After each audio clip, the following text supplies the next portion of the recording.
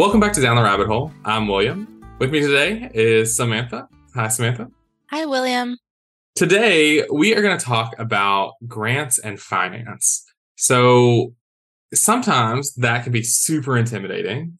Money is sometimes really scary, but it's super important, particularly for the domestic violence movement, for the agencies that work in this movement, to know about grants and finance. And if you are not working at an agency, but you're volunteering or you're donating to an agency, there are interactions with grants and finance in those ways too. And so we're going to cover a wide range of topics on this episode. We'll see where the conversation takes us. But Samantha and I aren't going to do this topic alone. We have two of our lovely coworkers, Deb Butts and Ryan Thomas. Hi, y'all. Welcome to the podcast. This is both of your first episodes. We're very excited. Ryan is a grant writer. Got the title right. Deb, never going to get your title right. It is, wait a minute, Finance and Administrative Technical Assistance Manager. Close. Support. Technical support I'm the manager. FATS manager. Okay. Oh, that's my acronym, FATS manager. I love an acronym to help me. Yeah. Okay. Finance and Technical Support Manager. Okay. So the first question when people have their first episode on our podcast is, how did you get to TCFV? How did you get into the movement to end domestic violence? Deb, do you want to go first? I'd be glad to. Thank you for having me. This is exciting. I actually worked at a domestic violence agency back years ago, back my first job out of college, actually, and got out of the movement, went more into the financial world and worked at Council of Governments for years. And then that job kind of ended and I was running back and forth to Alabama, taking care of my mom, and decided I needed to work. And I just went to the TCFV website and there was my current job posted. And I was like, oh, this is me. This is what I do. I know all of this, so I was very blessed and able to just apply, and took a few months, but within 2 days, I got a request for an interview. So I was very excited to be a part of the movement because I do have experience with it, personal experience. And it means a lot to be able to help these agencies. And you've been here 6 years now? 6 years at TCFV? Yeah. So, and we're just now getting on the podcast. What a shame. We're correcting that error right now in this moment. Mm-hmm. Ryan, what about you? Hey, William. Hey, Samantha. I'm also glad to be here. Thank you for the invitation.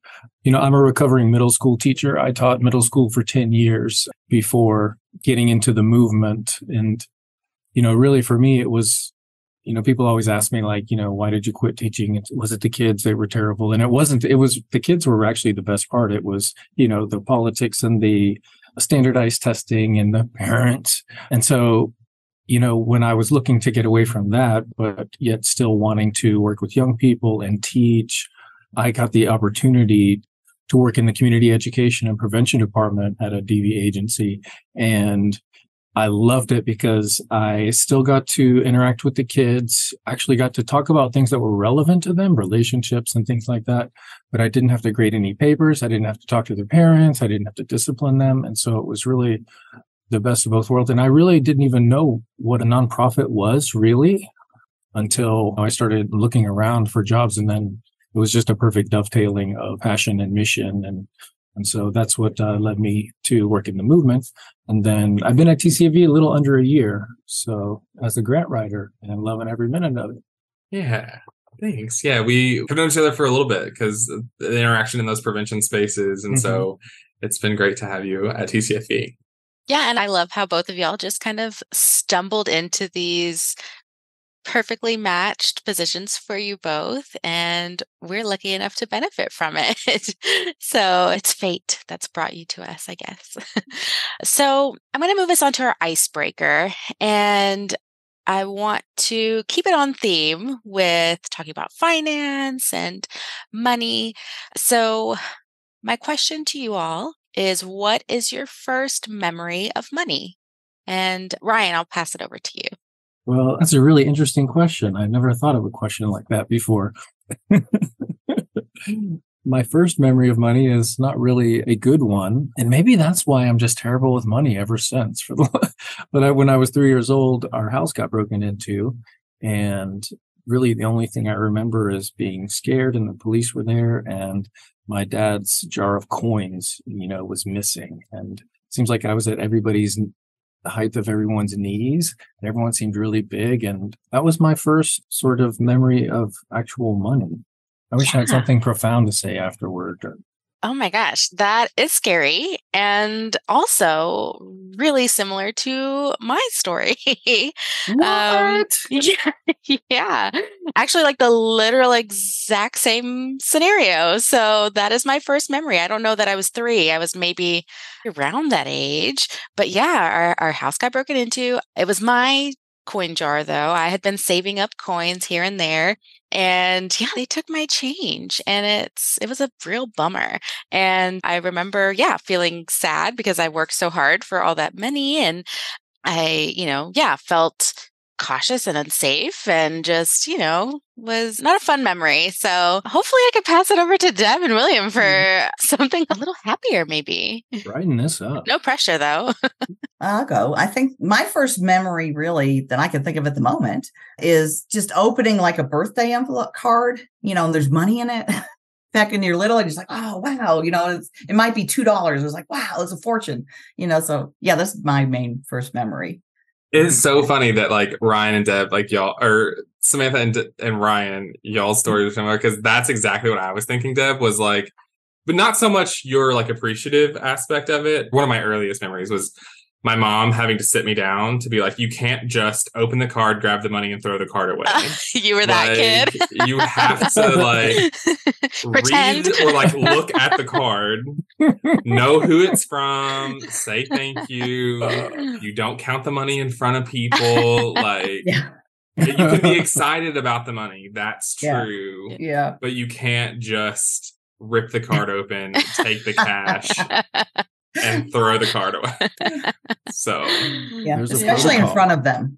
Right. Yes. And I think that actually turned into a thing for me to keep like I have every birthday card that I've ever gotten. Wow. Really? That's amazing. Yeah. Wow. And mom's lesson really stuck. Like it really like they're in a drawer. Like, I need to have a chat and get some pointers. Cards, Christmas card, like any card that someone like wrote in particular, like I have it. So Samantha, imagine what our lives could have been like. Right?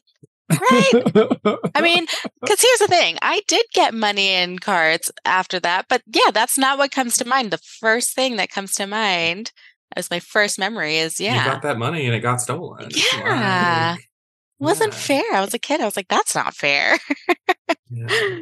Yeah. Well, I'm glad that y'all had great experiences. And I really think overall, when you look at it, all of our experiences, I think it really boils down to learning the value of money and our relationship with money and like what the sort of rules around money are, right? Like you don't take somebody else's, you're appreciative when it's given to you, how do we talk about it? That kind of thing. There's a sort of culture and expectation around money, right? So I think we're going to end up exploring some of that in our episode today anyway. So those lessons continue.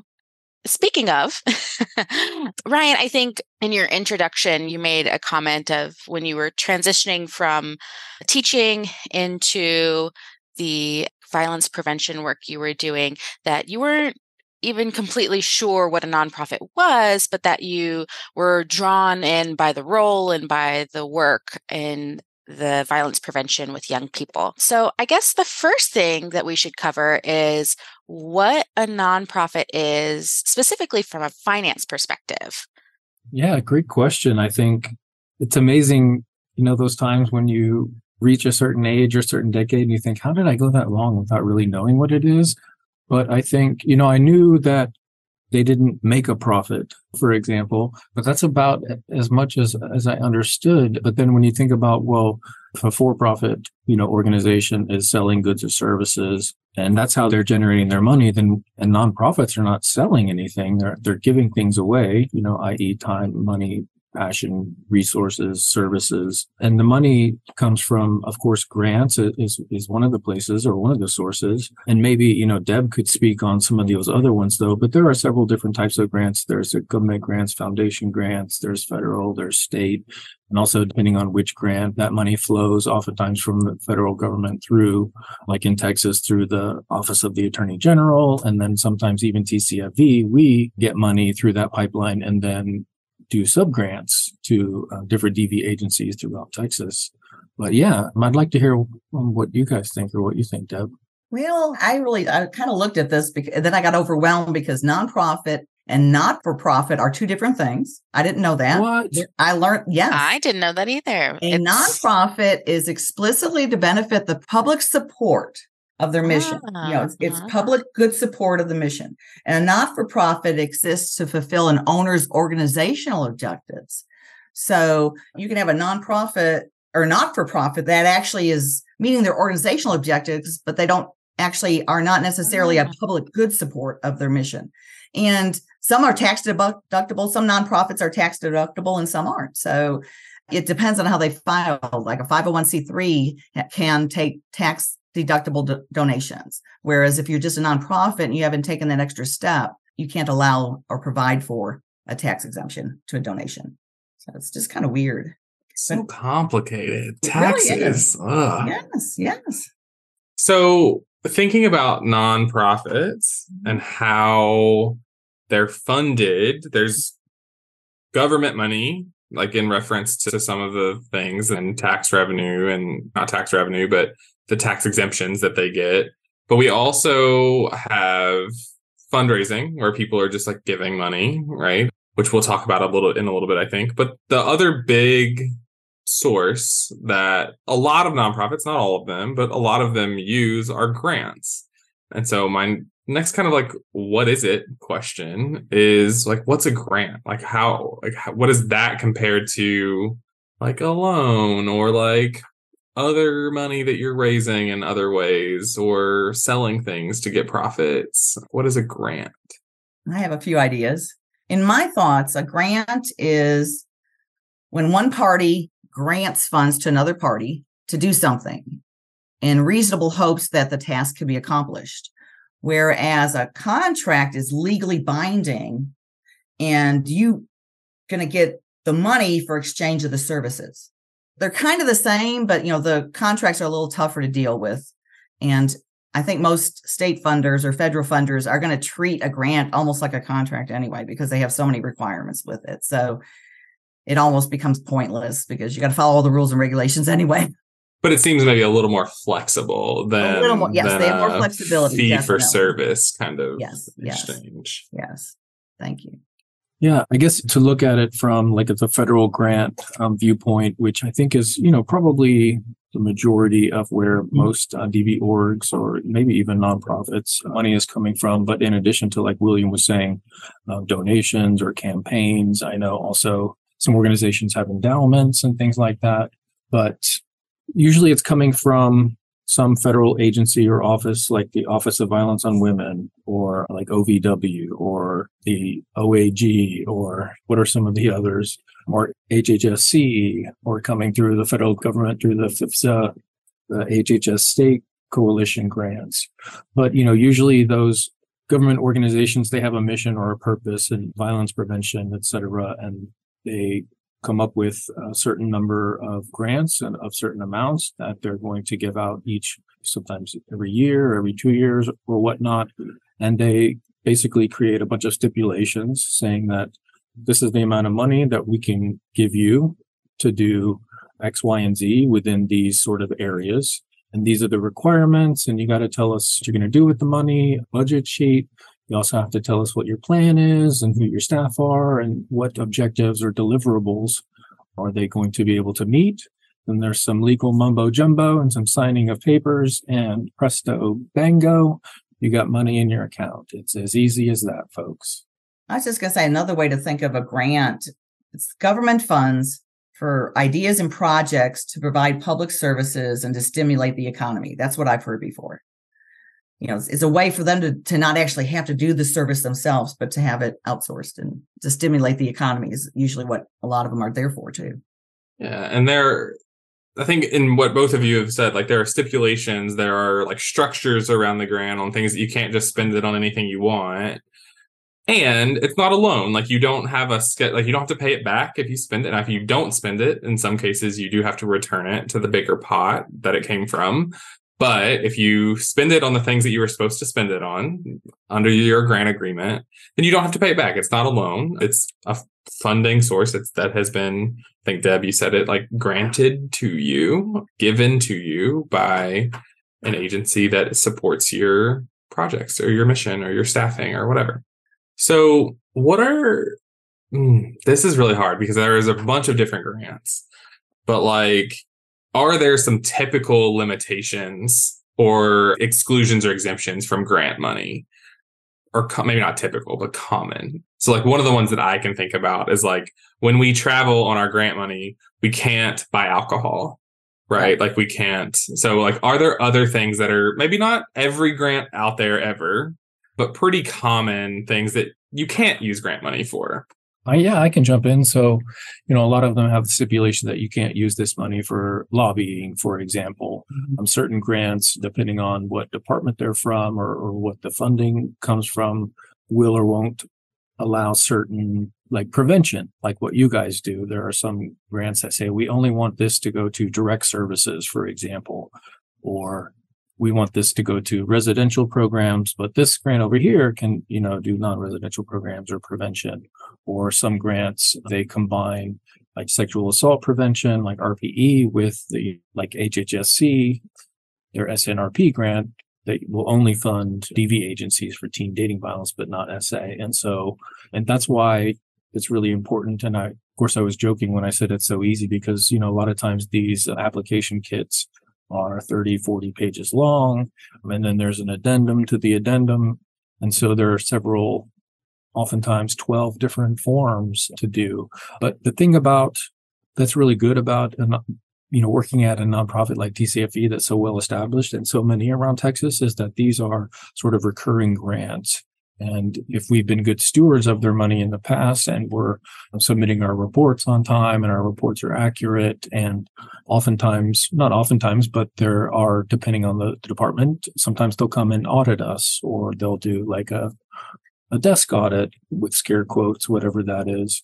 But so documentation is super important, speaking about the grant side on the programmatic, activities, but also on the finance side with the budgets, because there are some, and I'm sure Deb could speak to things more specific, but very specific things that they will and won't allow, depending on the grant or the person or what positions they're funding.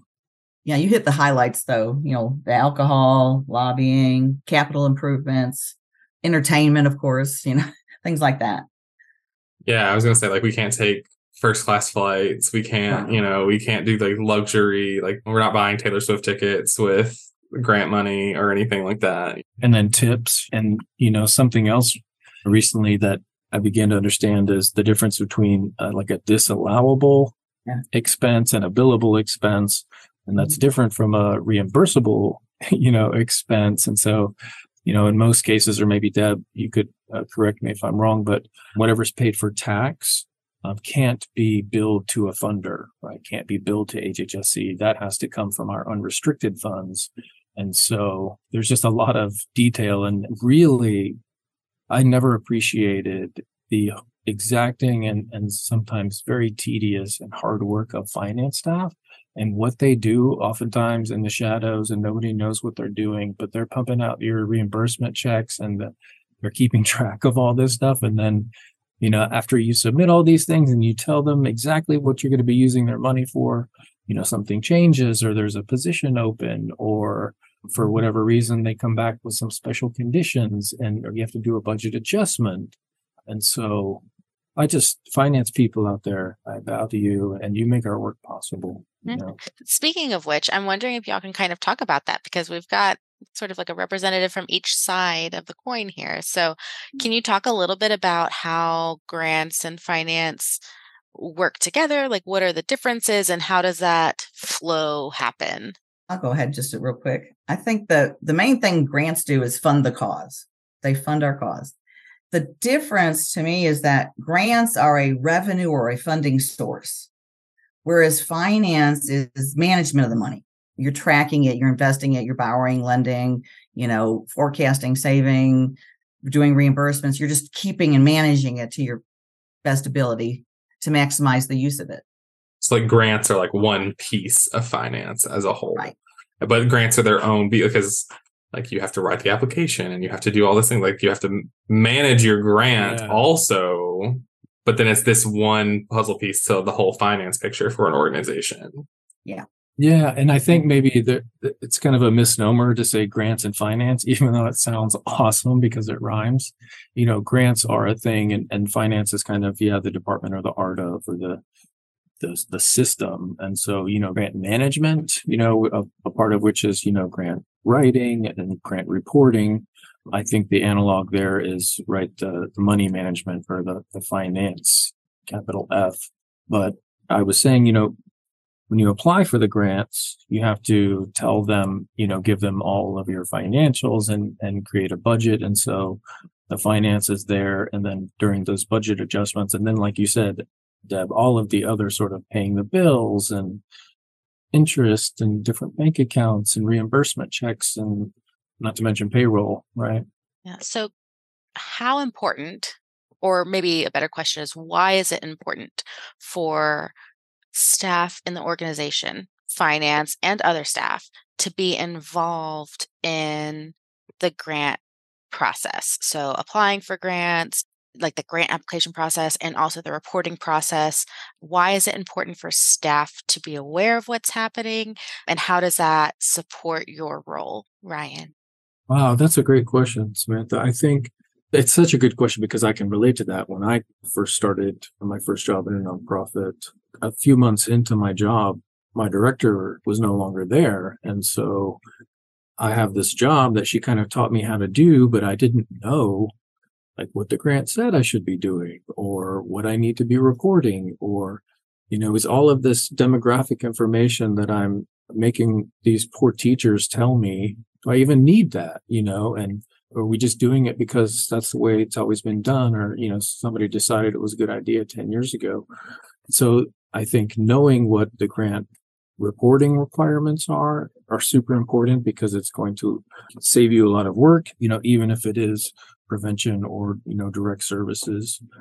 But I also think understanding just sort of the process and the flow of the money and how a nonprofit works in general, that sort of like integrative knowledge can only benefit a nonprofit, and it just empowers staff members.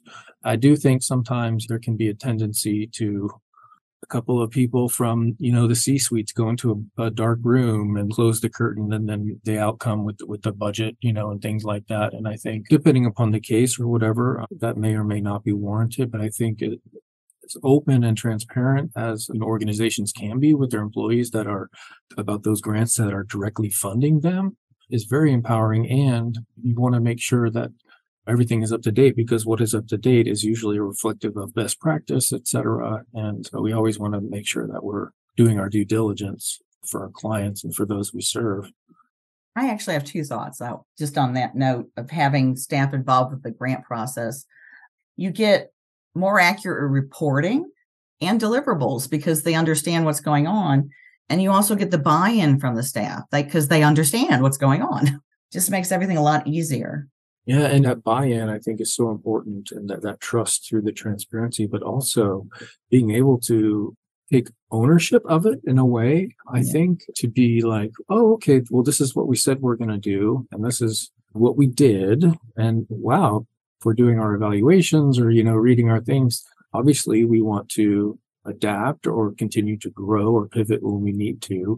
And so having those people that are on the front lines doing the work, be involved in those discussions about next year's application and updating what we said we're going to do and why we're doing those things or adding in new programs. Hey, let's do a podcast. Well, where are we going to get the money for that? I don't know, but we have to lay out a plan and what it's going to be for and, what project code and GL code is it going to go under? And all that stuff kind of matters when it comes to grants and finance.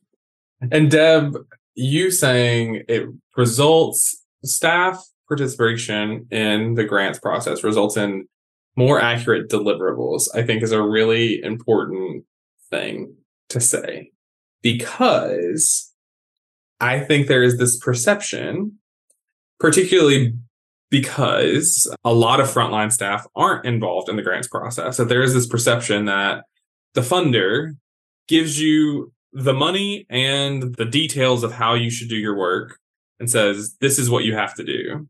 But the piece that's missing from that part, and Ryan, you kind of talked about it, is that you've told the grantor what you're going to do, right? To your point, Ryan, if the CEO and the CFO go into an office and just make up the grant report and say, we're going to do 10,000 individual contacts on a given service, and then it gets to the person actually going to be doing that work, and they're like, 10,000 win. Like, so to Deb's point, like talking to the staff and having the staff engage in that process, you can really help determine and tell the grantor like what is possible, like actually based on how many staff you have and how much capacity they have to do their job. So I think pulling the two things that you were saying together to say like, there are some things that the grantor tells you you can and cannot do for sure. Well, we just talked about a minute ago, right? Like no Taylor Swift tickets, no alcohol, like things like that. All the fun things. But as far as the program deliverables go, like the person applying for the grant is the one telling them what is possible and what you can do. And most grants, some are less flexible from what I understand, but if you get into a situation where a position becomes vacant or you have to take medical leave or something like that, most grants will allow you to make some sort of adjustment to say, all right, we said 10,000, but really it's only going to be 7,000 because this thing is vacant, right? Or we don't have the person to do the work anymore or whatever. And so that relationship with the person giving you the money is really important, and having like accurate information and not like overshooting what you can do, at least by too much. It's good to be hopeful. Like we're trying for 10,000, we got 9,500. So I thought that was a really great insight, the way that you said it, like involving staff to get accurate deliverables. Yeah, if I could that was great, William. I think, you tied that together very nicely. And I think back to when I inherited a program, there was like a DV 101 and it was 30 minutes and it was kind of scripted thing. And then there was like a teen dating violence thing and it had a worksheet and it was 30 minutes. And over time, I developed, let's beef this up and then let's offer a 90-minute thing here, but then we can do like a 15-minute, like show up at the luncheon and just tell about the org. Hey, and then over the years, let's develop a stalking program that we can offer through webinars or whatever. And since it's a new program, let's shoot for 500 in a year, right? And then we can increase that. And so exactly what you were saying, William, is we can tell them, well, we're going to be doing this program, develop this new one, and we're going to try this one out. And this is how many people we say we're going to reach, et cetera. And all of those things are oftentimes determined by the organization. Like you said, there are limits imposed from the funders themselves, but so many of those things can and should be updated and adapted year after year after every reapplication. Yeah. So I think that's another good point, is that often we get into this. You mentioned earlier, Ryan, that like once you have established yourself as a good steward of a grant, like often it's maybe not easy, but it's easier to like re-up on that grant every grant cycle. And I think that as staff turnover happens, like you can get into this like a rote situation where you're just using the same grants and you're just, changing the dates, but you're not really changing your numbers or like the project that you're working on. And so then it feels like, well, the grant wants us to do this specific thing. And it's like, exactly. Yes. Because you told them 10 years ago that that's what you were going to do, and nobody has changed it since then. Because nobody's around anymore, right? And so they don't even realize that. Yes, that's super empowering. I would encourage everyone to look into or inquire about looking at the details of your grant. Maybe not necessarily, the budget line items and things like that, but certainly the deliverables and the reporting requirements. Yeah, and I think you can be really intentional, right? Like you can be as intentional as you want as a program to kind of, okay, well, when we start talking about work plans and grant applications and how you line these things up and how you like the timing of these things and when you start having these conversations and when you start planning these activities and how as an organization, maybe how you're documenting your time and your activity and kind of like tying it all together and with this bow, right? Which is really, I recognize, right? Like I've done direct service and it can get really chaotic sometimes, or, things don't pan out how they're intended, but if you have the intention of working through all of these components together, it can make that process and just a little bit more seamless, just very intentional. The word intentional is very important because that's part of planning and strategic planning. And if you're not intentional with what you tend to do or plan to do with your program, it's like you said, you're just going to keep doing the same thing. You're never going to have any continuous improvement, which is what most of your funders are looking for. I'm wondering about for you, well, I think we might talk a little bit more about what you do for TCFE and for our member programs in a little bit, but as you go in to help programs assess their finance situation, I imagine that if there's a lack of intentionality, that's when mistakes come up also. Yes. And that you end up, I think audits are normal. I feel like audit is a scary word. Mm-hmm. Like, I feel like people are used to like, the IRS is coming for me. It does have like they're coming to catch you, Yeah. And oftentimes that's not, they're very willing to work with you, go ahead. Right. And sometimes it's also not necessarily because you did something wrong. It's just a normal part of the process of someone that's giving you money and they're just checking. So maybe let's stop here for a second. And could we just talk about what an audit is or like what different types of audits are? I'd love to talk about the difference between audit and monitoring. Let's do it. Because you have an outside auditor comes in, a financial CPA of some kind, to audit your financial records. And then monitoring, to me, is always when the funder comes in to see if you're doing what you said you're going to do with your grant. Is the money going where it's supposed to be going? And the one thing I always share with agencies is that monitoring, it seems like an audit because you think they're coming in to get you, but you need to think of it as a free consultation. Because if you had to pay an agency, a consultant to come in and to do that level of work, $15,000 to $20,000 easy. And that probably just barely gets you an analysis and not against all the rules and all the requirements and all the expectations. So monitoring is really quite a blessing to fund an agency that's being funded by someone. So it kind of like sets you up to do well in an audit then. Like if you can take that information and you can kind of course correct where you might need to, then when your audit does come, then you're really well positioned to pass your audit because you've already taken in any notes that the funder might have. Exactly. They look at your internal controls. They look at everything that you're doing. They send you these massive books to fill out before they come, all these questions. And, it's just a really awful time. You're almost giddy with it. I really wish people could see how excited Deb is. The passion that she has for this is just beaming through her, and I love it so much. Yeah, I just want people to take advantage of it and not think of it as a death threat. They're going to come and execute your program. It sounds so scary. Yeah, it does. Why are people scared? Do people honestly have zero cause to be scared, or like what are the possible repercussions, or how often do they work with you and be like, hey, we understand, bro, everybody does this, or at what point does it become, what are you doing here, man? Yeah. I think the way most monitoring reports come to you, you get a notice of what the issue was, what the citation is that you're supposed to be following, and then you just have to come up with a plan on how you're going to correct that. What are you going to do in the future? Even with, it gets a little different with the money, because if you have something that it's usually just a question cost, and then they allow you to try to document that it's an allowable cost. And then if it's not allowable, well, then it's disallowed and you have to repay it. And that happens occasionally. And it's usually something simple like somebody went out to lunch and they didn't get a receipt, and it was with a board member and it was a working lunch and the ED could have charged it, but she never bothered to get a receipt. So the funder's not going to pay you for it, period. Not going to happen.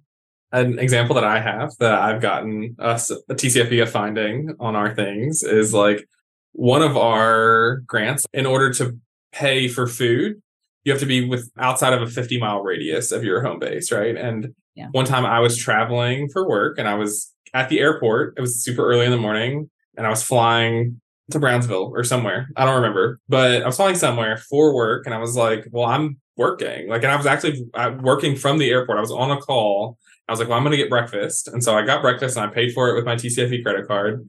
And it was like $13. And because I was like, I'm working. Like, this is a work trip. And they came back in our audit and was like, we're going to need that $13 back. Thanks. What? Yeah. Did they literally look at the receipt and see the location was Austin Airport and they... I guess so. I mean, I wasn't involved in that. Yeah. One of the things I've seen is they like to monitor travel, especially a few of our agencies. Then they just really like to look at, oh, did he, is this, there's a tip here? Is there a tax here? Is there, just anything that's just to make them feel like they've accomplished something. I'm a former monitor. I'll say that. And I actually will admit that when I worked for the Council of Governments for my first 5 years, I was a program monitor and I would go out and do fiscal and program and monitor and that. And nobody liked to see me come, but you just have to take advantage of it and learn to live with it. And I think, again, like in that conversation that I had, I'd been working for TCFE for like less than a year. In that conversation, I was like, oh, I got a finding. What now? Like, I was super scared. And they were like, it's fine. Like, no, for next time that like, you can't do this, right? Like, it was a small. They just charged it unrestricted. They didn't make you pay it back, did they? They didn't make me pay it back, right? Okay. Yeah. I was going to say that would have been ridiculous because that's just an honest mistake. Yeah. So I'm curious. Like, I mean, we've talked a little bit about there's rules, right? Like if somebody's giving you money, and especially the amounts that we're talking, right? There's some stipulations, right? Like not just the deliverables, but these like boundaries and kind of restrictions that we've been talking about. So let's say a program is unsure of something and they are not sure about making a certain expense, or maybe they are making a change in their programming or their whatever it is. If they're unsure about how this would affect their grant, is there somebody they could talk to? Who is the person that they would need to ask? So this is a great question because, sometimes it's hard to find out. I know for me, when I was trying to search out, my grant, it took a little bit of asking and searching, but if you know what your grant is, you can go to that government department or office's website, and there's usually grants page, and every grant comes with either like application kit instructions, or they have like an allowable cost guide, and they'll break down exactly what you can and can't use it for and what the expense categories that you can use for. And gosh, I'm rambling. I've already forgot what your question was. No, and actually that's super helpful information too. And I think any resource where a program or somebody can figure out those bounds is helpful. But just if they need to bounce something off of somebody, is there a person that they can talk to ask these sorts of questions? Well, that would probably be me. Most agencies call me with these questions, and I encourage them to call me rather than call me first, and I might be able to get an answer from somebody rather than asking your funder and let them possibly get the perception you don't know what you're doing. So there's a balance there. And sometimes I can go to the funder and get an answer quicker than anything else if they were to ask. If you're looking at somebody trying to figure out if it's allowable cost or not allowable cost, I think the first thing you do is you find your supervisor and you ask them about the contract or the grant. What does it say there? And then there are federal rules and there's state rules. There's 2 CFR 200, which is the uniform grant guidance that for federal funds you have to follow. And for state funds, the Texas grant management standards are what you have to follow. And a lot of the answers are going to be in those documents, but they're kind of like several hundred pages each. So I can help point you in the right direction. Also, there's a grant manager for every grantor. There's a grant manager that manages the grants given to the grantees, and that's usually a person's name and an email. So, and oftentimes they're the ones that are emailing either your finance or admin, the award letter and and things like that. And so asking your supervisor who that is, or reaching out to Deb or the great other people here at TCFV who can provide technical assistance. It might be a bit off topic, but I wanted to ask Deb because I heard or something that 30% of nonprofits fail within the first, some years. And I was wondering, like, how often, do you know the reason why nonprofits often fail, or is it because of failing audits or mismanagement? It's usually fiscal mismanagement. If they can't get the ED out in time and the company fails, it's usually fiscal mismanagement. Somebody's embezzled something. Somebody has just not going to follow the rules, won't submit their financials. I've actually run into one agency that just dissolved because their CEO, who I thought she was a CPA, they couldn't get any of their financial reports into the state. And then they just sort of decided to shut down. And it's like, what? So you never know what people are going to do. Gosh. And, from a advocate or education worker or coordinator standpoint, sometimes it's like, oh, I've got to fill out my timesheet, or I've got to, do this like mundane task of filling out my activities and things like that. Or from like all the way up to managers and EDs who are filling out these, like you said, the reports and things like that. Like it all matters. Like it really is important. And I think sometimes we underestimate, or like we want to focus on the action part of our job, of the action of doing presentations and trainings, and the action of serving, because you're in a nonprofit, like you want to do the service part. But the other part, the documentation and everything, is also so important for exactly what you just talked about. And I can't stress that enough, time and activity sheets, how important they are, because most agencies track 85% of their budget's going to be staff time and activities and benefits. 85% of most nonprofits' budgets are salaries, compensation.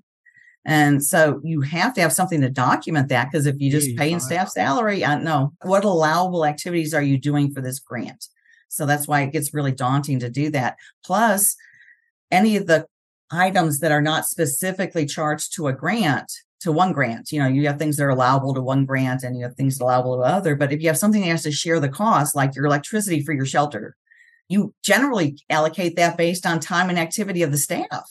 And if you don't have the timesheets, you then can't put those in, and then you don't get reimbursed, because if you don't have it allocated, you can't get your money back from each of the funders. And eventually you're going to run out of money and you might have to shut your doors, not be able to pay staff. I knew math was evil. That's just shutting down shelters out here. Like math, just. It is.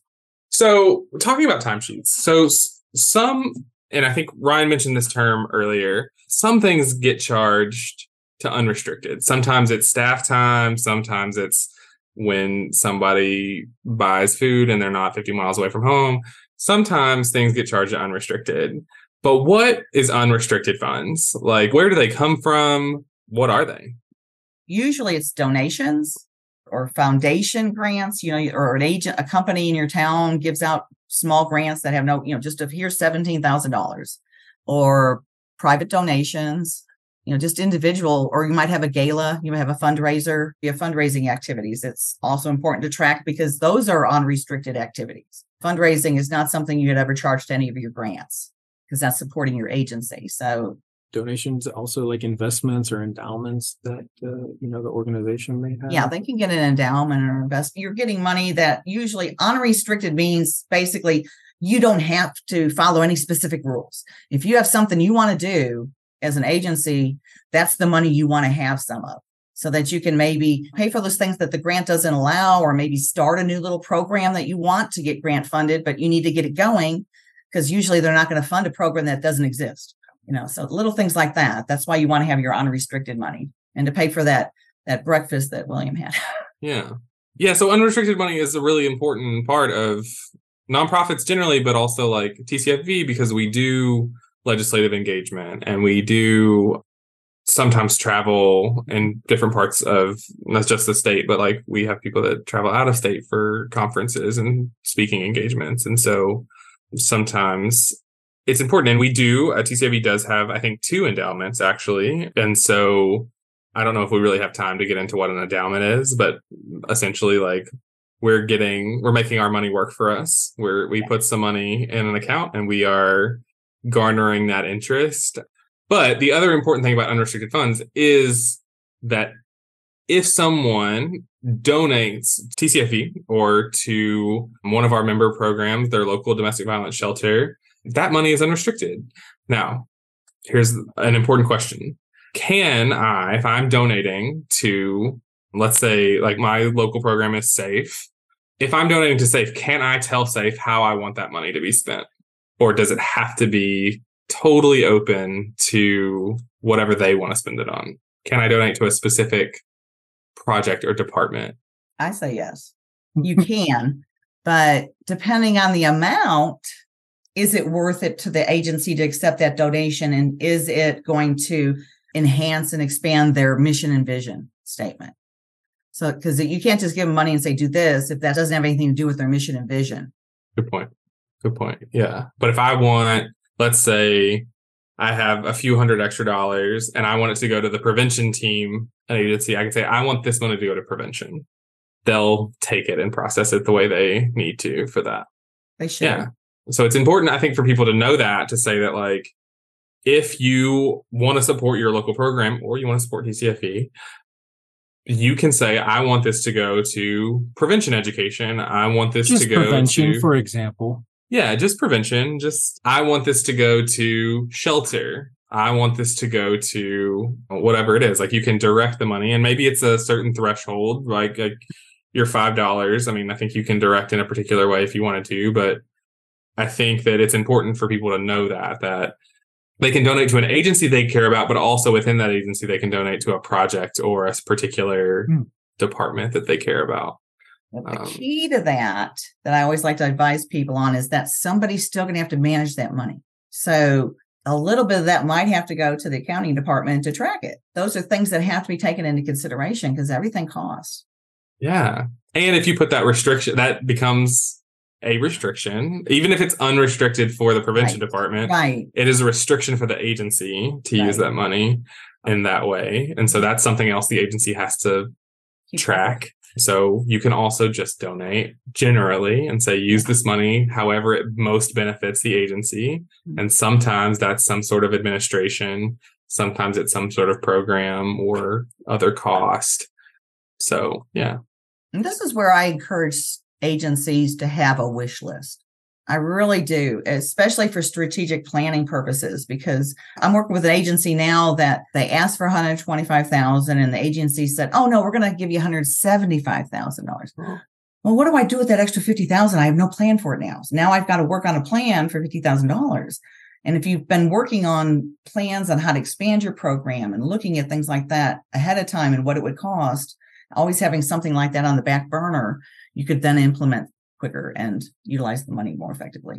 I think a wish list is a great idea, especially like that kind of wish list. Like, I think when people hear wish list, they think it's like an Amazon wish list, and it's people asking for things like physical things, which are also really great for local programs because they always need things for shelter, even program things for prevention, beach ball, hula hoop, things for prevention activities. Engagement is great.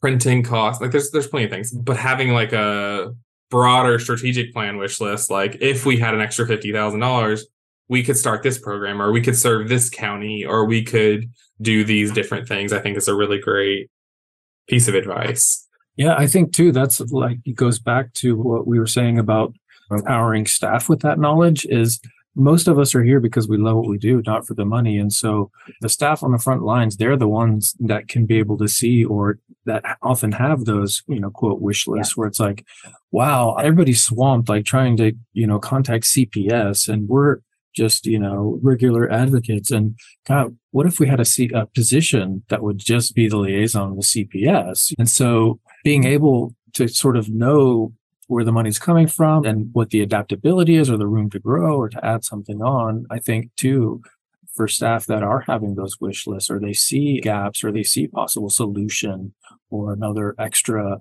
position or extra program, always be, talking about that, I think, and then looking at the application kit and the requirements and see if anything can fit in there and maybe grow your program. I feel like we could just keep talking about finance and grants and just go in a million different directions, but we are getting close to time. And so while we're on this kind of advice line of thinking, I'd like to know if either or both of you have like one or two big pieces of advice for grants or finance. So it could be anything related to it. Like maybe it's just a good stewardship type of advice or just a pitfall that sometimes people come across. But any final words of wisdom for the people, for the programs, for the advocates, for the general public regarding grants or finance? Yeah, I do. I'm not trying to be subversive, but I think a really great question to ask is why? Like, why are we doing this? Why are these our programs? Why is it being done this way? I really do. And I think not just screaming it at the sky, why, but actually finding the answers, because you may find oftentimes that there is no reason why. And that is a license to be creative and be original and update. I think, oftentimes too, people that have been in the movement, just like anywhere for a long time too, maybe forget why or those reasons. And I think, always asking why is a great way to get to change one way or the other. But also just information, I think, is the more you know, the more empowered you can be. That's one of the things that came to mind. Also, just like be super organized with your file folder structure and documentation and your emails, all that jazz. Be able to find stuff when they ask for it. That's right. Exactly. I think the one thing that I haven't mentioned that we've talked about is allowable is different for a lot of people. And when you stop to think about it, you have to actually think of what a prudent person would do. That's the definition that they usually use with everything, which means it's an individual who uses good judgment or common sense in handling practical matters. It's kind of vague, but when you're looking at whether to purchase something or whether to do something or whether it's allowable or not, if you immediately have that gut feeling of, oh, nah, it's probably right. Then you have to take it a step further. And if it is something you feel passionate about and you think will meet the mission and vision and is allowable, rewrite it. It's like advertising versus marketing. You can't do advertising only for jobs, only for employment. Will a grant pay for advertising? But if you do outreach and marketing, that's allowable. So it's all in how you identify and perceive and understand what your agency's doing too. Kind of a weird tip, but just something to be aware of. I love it. I think like being strategic in the way that you think about things, but also like trusting your gut I think that that's always good advice. So when in doubt, ask someone. Yeah. I was just reviewing a financial report and the bookkeeper they have doing it, they got a water bill. And all of a sudden, apparently they've never had a water bill before. I don't know where she's been charging it to, but now they have a new line item for unrestricted water and VOCA water. It's like, what? So, ask before you book is a good point to think. And ask Deb. That's some advice that I've got is ask Deb.